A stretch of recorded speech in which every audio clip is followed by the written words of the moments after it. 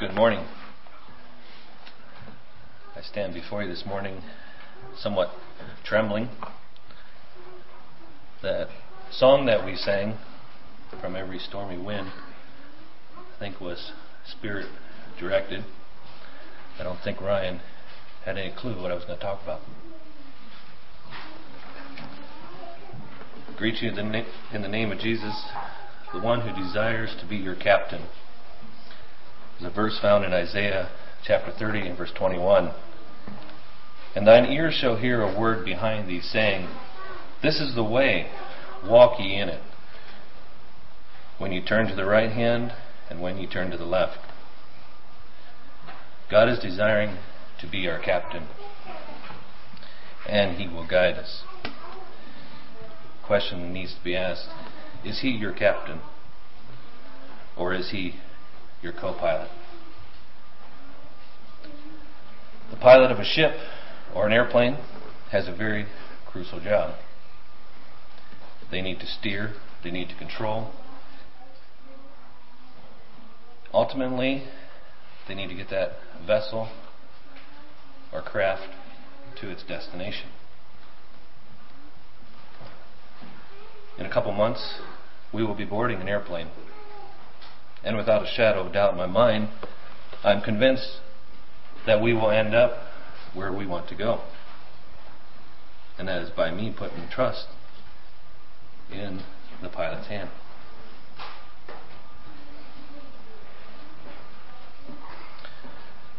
I'm just going to tell you a story. I just came across this story. It happened back in 2002. Maybe some of you remember it, but I don't. And that might be because that was the year I was madly in love, and I might have missed it. Happened in October. It was Flight 85.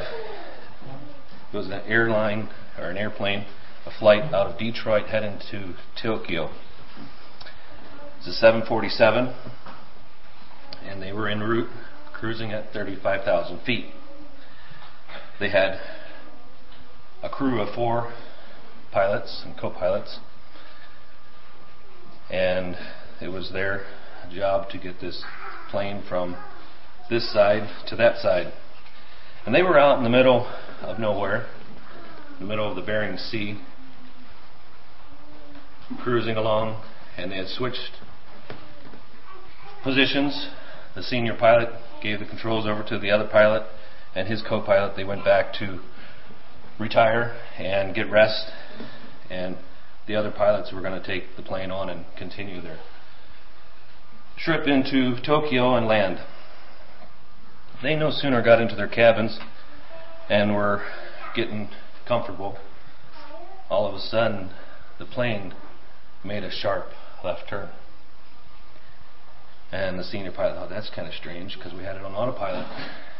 It's a straight shot between here and there. He thought to himself, that's kind of unusual. So he started getting ready again. And about that time the chimes went. And there's a communication link between the cockpit and the cabin that they were in, saying, get up here immediately, we need you. So the senior pilot, he and his co-pilot make their way up, and they find sitting at the controls a pilot with the wheel turned strong one way, and they could see by his legs that he was pushing the pedals for all he was worth. That's kind of strange. What's going on? He said, we don't know. Something happened here with this plane, and we don't know. So the 4 of them, they pulled the manual out and they started searching through the manual to try and find out, what do you do in an emergency like this? Of course, there was nothing in the manual in regards to that. So the senior said, well, since I'm the senior, and it appears to be that this is a strange situation, he said, do you object if I take over the controls? The pilot was flying and said, absolutely not. You can have the controls. So in the meantime of transitioning, the co-pilot had to take over the controls and do the same thing. Steer hard to the right, I think it was, and keep the plane going straight while the pilot left go, moved out of his seat, and the senior came in, And then he had to transition himself into the same thing. They were out in the middle of nowhere, no radio contact. They did manage to radio another Northwest airline that was some miles behind them, saying, can you radio back to Anchorage, Alaska, that we have an emergency and we need to do an emergency landing if we can make it. So they relayed the information back, and so in the meantime, the plane would only turn left. They got the plane turned around. We're heading back to Alaska, out in the middle of the sea.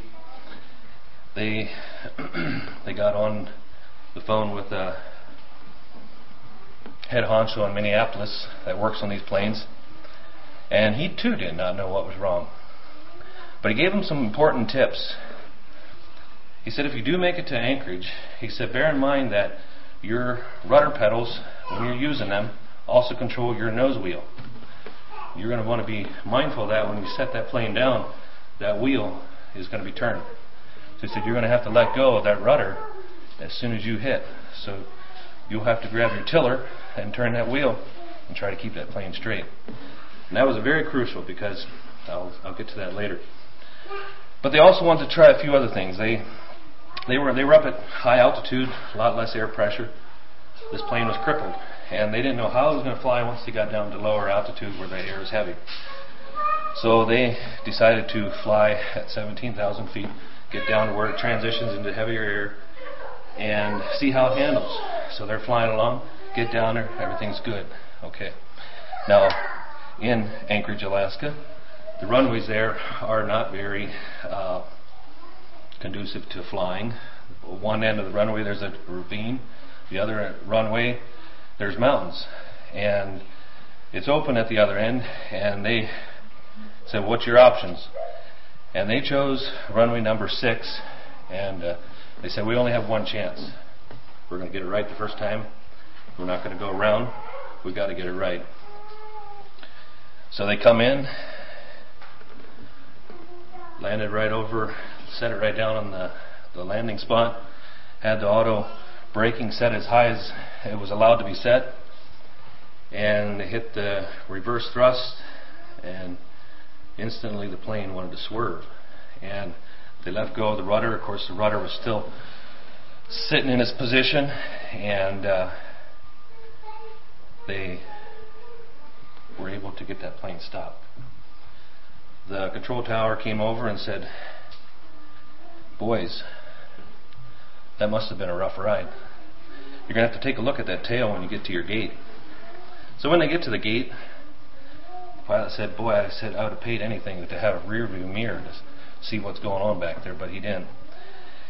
He got out and he went back and he looked at the plane, and here the rudder is sitting at a 35-degree angle. And on that plane, because it was such a big plane, they had the rudder split in two pieces.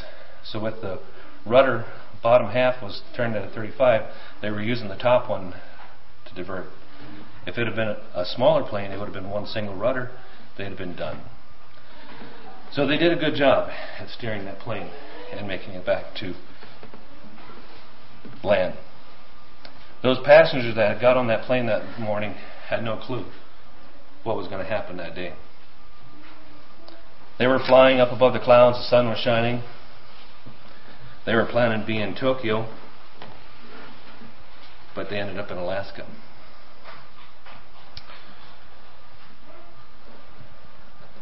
I ask you again, is Jesus your captain? Are you climbing aboard and giving your life into His hands, trusting Him that you will arrive at your destination? Now there's a story I want to look at in the Bible, and you can find that in Mark chapter 6. It's a very familiar story. It's one that we probably heard when we were children. Mark chapter 6, verse 45. I'm going to read verses 45 to 56. Mark chapter 6. And straightway he constrained his disciples to get into the ship and go to the other side before unto Bethsaida, while he sent the people. Prior to this, they had the feeding of the multitude, the 5,000. So Jesus is sending his disciples back across the Sea of Galilee, and this is where we're breaking in here. And when he had sent them away, he departed unto a mount, verse 46, to pray. And when even was come, the ship was in the midst of the sea, and he alone on the land. And he saw them toiling and rowing, for the wind was contrary unto them. And about the fourth watch of the night he cometh unto them, walking upon the sea, and would have passed by them. And when they saw him walking upon the sea, they supposed it had been a spirit, and cried out. For they all saw him, and were troubled. Immediately he talked with them, and said unto them, Be of good cheer, it is I, be not afraid. And he went up unto them into the ship, and the wind ceased, and they were sore amazed in themselves beyond measure, and wondered. For they considered not the miracles of the loaves, for their hearts were hardened. And when they had passed over and came unto the land of Gethsemane, and drew to the shore, and when they were come out of the ship straightway, they knew him. I'm going to stop there. I had to read verse 56, but that's wrong. I'm going to stop there. But these men, these disciples of Jesus, were seasoned fishermen. They were familiar with this. I call it a lake. They call it a sea, the Sea of Galilee. I'd say it's a large lake, maybe a small sea. But this sea, this lake, was unique in its with the land around it. Squalls could come up fast, wind could come up, and could make it very rough out there. At the widest spot of the Sea of Galilee is 8 miles. You can see the other side. I had the privilege of taking a little motorboat out on a ride out there, and just for kicks, we thought maybe we could see if we could go to the other side. We didn't. We didn't rent the boat long enough to do that, but we got a good ways out there, and that lake is deceiving. It looks bigger than what it is. Yeah, I mean, it looks smaller than what it is. So here are the disciples. They had a big day. They had a big outreach. They had fed 5,000 men food. They were tired. They were exhausted. They wanted to get back home and go to bed. Jesus could have made clear sailing for them. He could have made the way, go home, get some rest, sleep, rest. There was one more lesson that Jesus wanted to teach them. Those verses we read, it mentions that they were straining at the oar. Now when it gets windy, the swells get big. It's important to keep a boat going into those swells. You don't want to get sideways for fear of rolling it. Plus you probably get sick faster. So I don't know if these swells were big and they were trying to keep the boat straight with this straining at the oar, or if it was just that they just weren't making much progress. The wind was blowing against them. But either way, it was rough. It was rough sailing. I'm sure they were probably a little bit frustrated. They were ready to be back on shore. Sometimes I know personally some of the worst things in nature are wind. And when you're trying to do something and it just doesn't go right, it's easy to get agitated. It's just like, can't do it.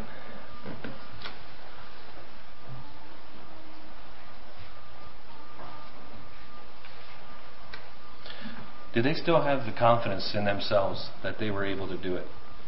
Had they not totally put their confidence in Jesus? Here they had witnessed a miracle, the feeding of the 5,000. Jesus not proven himself to them of taking a small lunch and feeding that many people. How often do I sell out for less?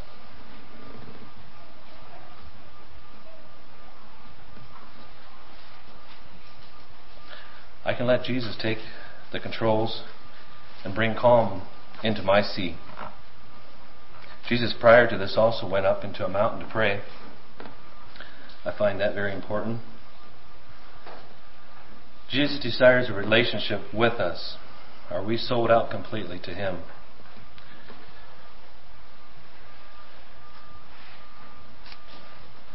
There's an important truth here. God sometimes takes us into situations, storms, trials, fire, whatever you want to call it, and we don't know what the outcome is going to be. And it causes us to be anxious because of its uncertainty. We just had prayer here before the message, and there's 2 families that are going through what I would call somewhat of uncertainty. And you can probably think of others. Some storms are physical, some storms are spiritual. What does the radar look like? When a natural storm is coming, I usually pull up the radar to check its track and to check the intensity of it. If I hear that there's going to be winds of 60 miles per hour or more, it's time to button the hatches up and get ready. As airplanes fly, they also have radar, and usually will fly around these storms to give a smoother ride for their customers. I'm told that turbulence in the air makes for a rough ride, and for passengers that can be alarming. For number 1 is your coffee usually gets spilled, and number 2, maybe the passengers are afraid the wings are going to fall off. But for the pilots, this is normal. They're talking about the orange juice they had for breakfast. This is just normal. Air turbulence in the air is always there. There's certain strengths of turbulence, and they have to be mindful of that. But I had a plane ride one time, this one that I remember very well, that it was a smaller plane, so that obviously the turbulence, the air currents affected a lot greater than a bigger plane. But we were flopping around the sky like you wouldn't believe it. I mean, we hit these air pockets and we would just drop. And I mean, I don't know how far we dropped, but it was just like, I mean, your stomach was up in your mouth, and then next minute you're just back up again. And the stewardess tried 3 times to come out and serve drink, and she would no sooner get out and boom. And it was a mess. She finally gave up, and we didn't get any drink except for the first 3 rows, I think.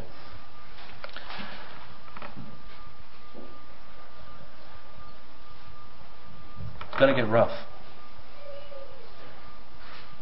Our ride will get bumpy. Sometimes we'd like to fly around and avoid some of life's storms. But we have to put our confidence in the captain. And yes, it will get bumpy and scary. But what other better options are there?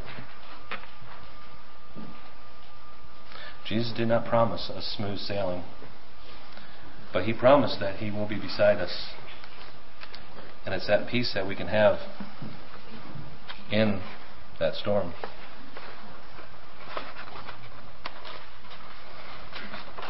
Do you think the disciples were wishing that Jesus was with them as they were out there toiling, straining on the oar? Had they even given Him a consideration, a thought? If Jesus would just be here, it'd be different. I'd have to think that maybe they weren't, because also reading there it says they saw what appeared to be a ghost. Now, did Jesus shield Himself a little bit so that He would test them? Because it mentions that they saw Him. They saw what appeared to be a ghost. Also, I thought it was interesting that it mentioned that it was almost like Jesus was going to walk past them. Was Jesus testing them a little more? The disciples there thinking, this is bad. We're rowing for all we're worth. I mean, is this the end?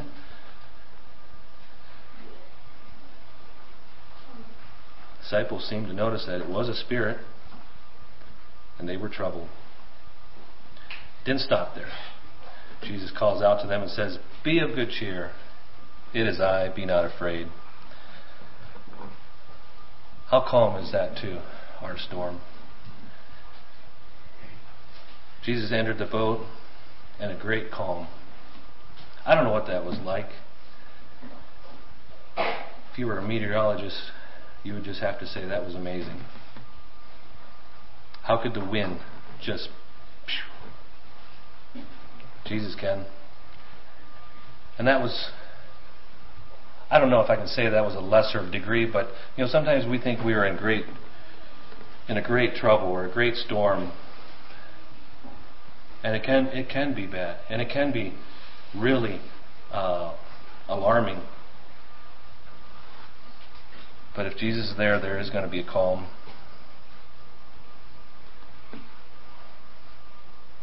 It will be noticeable. That calm that Jesus gives will be noticeable.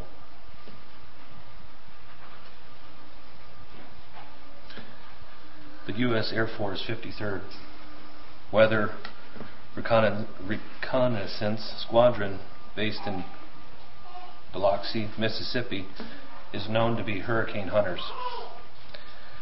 Its mission is to fly into tropical storms and to gauge the strength, the power, the track, the potential movement. There's no avoiding this potent storm. It's their job to fly into it. Hurricanes can have winds of excess of 200 miles an hour. So can you imagine a plane flying into that? There is much to be learned by flying into a storm. You think the plane, that squadron, would be able to dictate the path of that storm, the strength of that storm, if they flew around the edge of it? No. They got to fly into it. But you know what's interesting about that? Is as they're flying, it's getting worse, and it's getting worse, and it's getting worse, and it's getting worse. And all of a sudden they punch through that eye wall, and it's just calm. The sun is shining.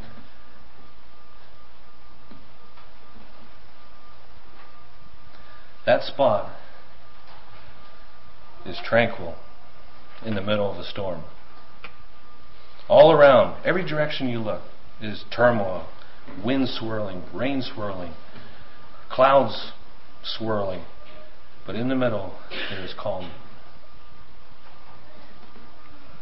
Just as the hurricane has an eye in its storm, so do the storms that we face. Jesus is there with us.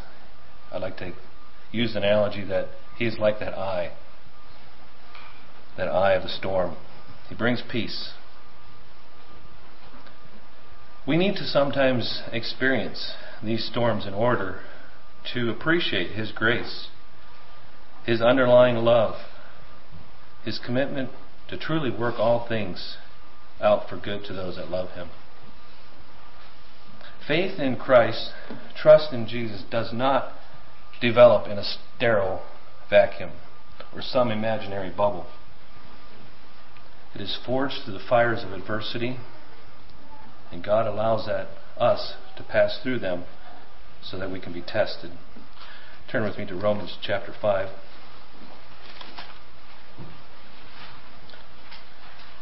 Verses 3 through 5.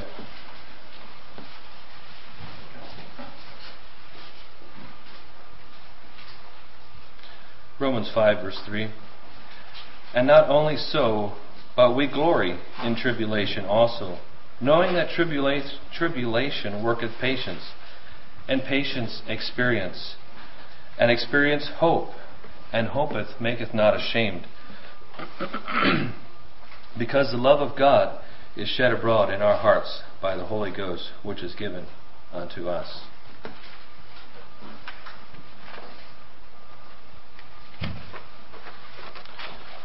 Do we rejoice in tribulation? It lays it out here. Tribulation worketh patience. Patience, experience. Experience, hope. And hope in God, because He loved us.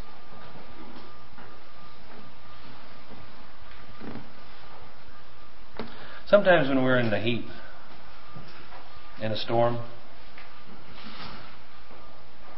we tend to grumble. We tend to complain. We tend to, let's get this thing over with so we can move on.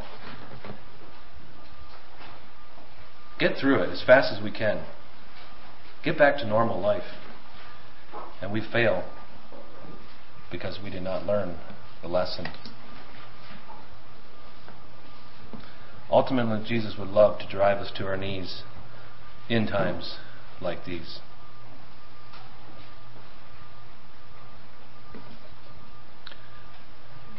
It's also interesting, going back to Mark, the account there of the disciples struggling, that they hardened their hearts. Did they not recognize what Jesus could have done? Taking the little lad's lunch and feeding that many people. They missed it. They didn't get it. Their hearts were hardened. So are ours. We don't understand about the loaves either. At least sometimes. This miracle of feeding the multitude, the little boy's lunch, proves beyond a shadow of a doubt that Jesus can meet our needs no matter what. Jesus did not leave them in the dark long. He says, take courage, don't be afraid. The frightened sailors panic, turn from relief to hope. Jesus' presence was an antidote to their terror, and it is ours as well.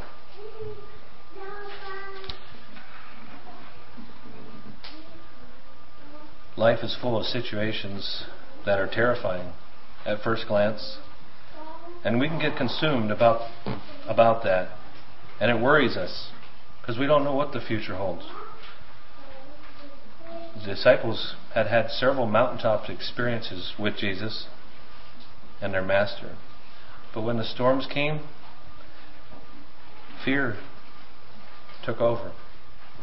The winds were blowing, the waves were hitting the boat, and they failed to recall the lesson that they had learned.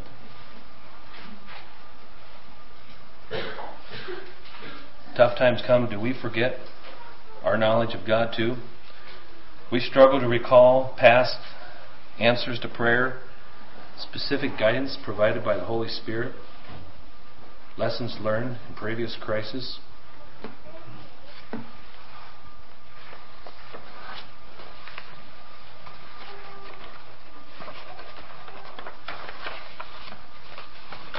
Only the present seems real. Our minds spin with future implications, and our troubled emotions inhibit us from clear thinking. I have a few lessons that I think we can learn from storms, dark moments, trials that we face, and you could probably add more. First lesson that I think we can learn, and that comes from that, is a storm or a trial can bring cleansing. Because of our human nature, sometimes these storms help bring to the surface the impurities that are in us. And the big one is self. Storms have a way of destroying the big macho self. You can be all tough and say, I can handle this.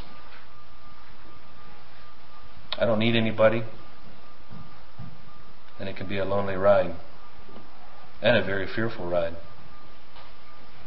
Just like metal goes through a fire to bring out the impurities to the surface, I think storms and trials in our lives can bring to the surface the impurities that we can be made more perfect. Second lesson I think that we can learn from storms is it helps us to be more compassionate toward others. What God does in our lives is not solely just for us. but it's so that we can reach out to the world, to those that need care, need hope. We know when a person really cares. It may be by what they say. It may be by what they don't say. Also, their body language will complement their caring attitude as well. Third lesson, it strengthens our dependence on God. God promises us a path through any storm we face. Most of you probably have either heard or read the poem Footprints in the Sand. And that poem illustrates a point where a person noticed in his life his tracks were in the sand, and there was 2 sets of tracks.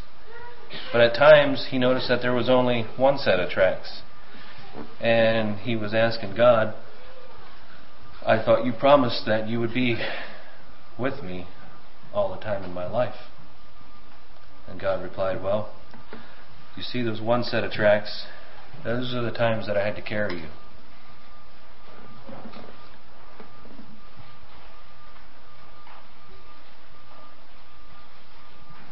The disciples thought they were alone in this terrifying storm.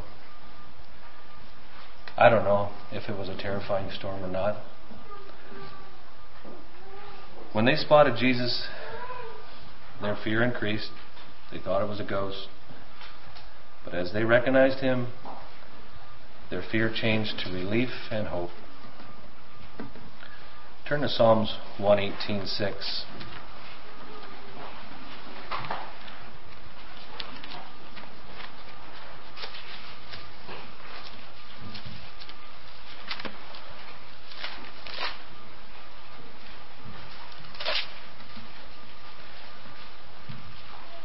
Here's a promise. The Lord is on my side. I will not fear. What can man do unto me? Then I'm just going to page back to Hebrews 13, verses 5 and 6. Let your conversation be without covetousness, and be content with such things as ye have. For ye hath said, I will never leave thee nor forsake thee. So that we may boldly say, the Lord is my helper, and I will not fear what man shall do unto me.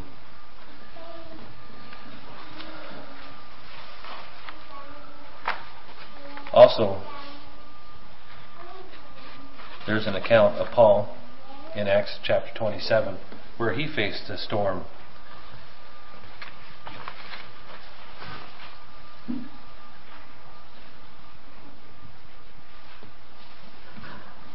I have 4 different types of storms. There are the normal storms, the natural ones that affect us. There's going to be one affecting us tomorrow, at least that's what the weather forecast predicts. A major winter storm. There's storms in the summer. Those are the natural ones that affect us. And in Matthew 5 verse 45 there it talks about how God sends the rain on the just and on the unjust. We have to simply live with those storms. Those storms are a part of our life. Then there are the storms that we make by our own foolish mistakes and disobedience. Remember what happened to Jonah? He tried to run away from God. He ran the other direction.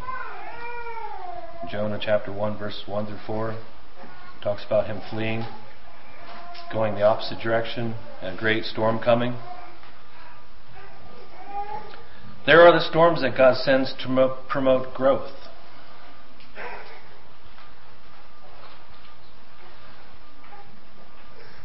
The illustration is given of a forest where you cut the trees down and you leave half of them stay. Sometimes big storms come along and lay the rest of the trees down. Why is that? It's because the ones that were around them were protecting them. They had got used to the winds and were removed, and the ones in the center did not have the growth that they needed to handle the storm. So God sometimes has to send storms to strengthen us, to promote growth.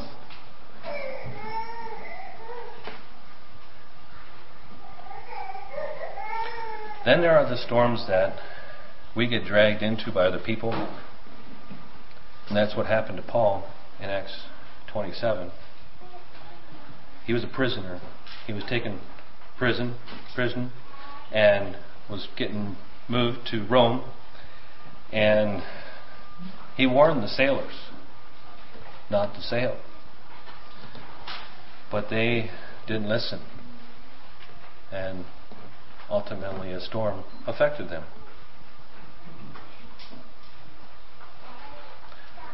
I don't know what kind of storms each of you are going to face next week, next month, next year.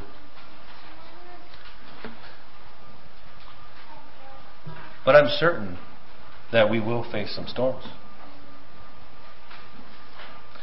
But the sun will shine again. And sometimes when the sun shines, there's a rainbow. And again, that's God's promise that He'll be there with us. Let Jesus into your boat with you. Invite His calming presence into your crisis. Trust Him to deliver on His promises. The better you know the Lord, the better we can trust Him. Then stand back and be completely amazed at what your pilot, your sailor, can accomplish in the midst of life's storm.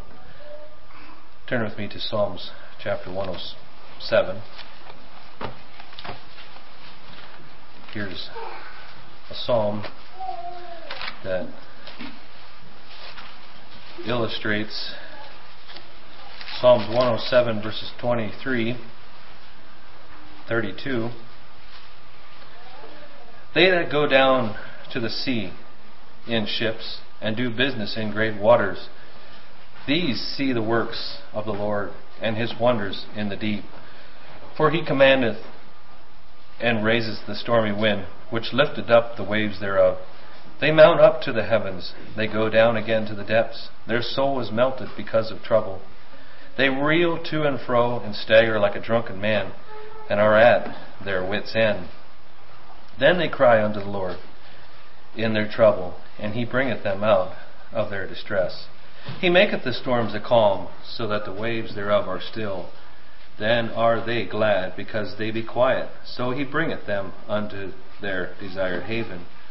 Oh, that men would praise the Lord for His goodness, and for the wonderful works to the children of men. Let them exalt Him also in the congregation of the people, and praise Him in the assembly of the elders. At the start, I asked, is Jesus your captain or your co-pilot? If He is your co-pilot, I recommend you switch seats. Let's kneel for prayer.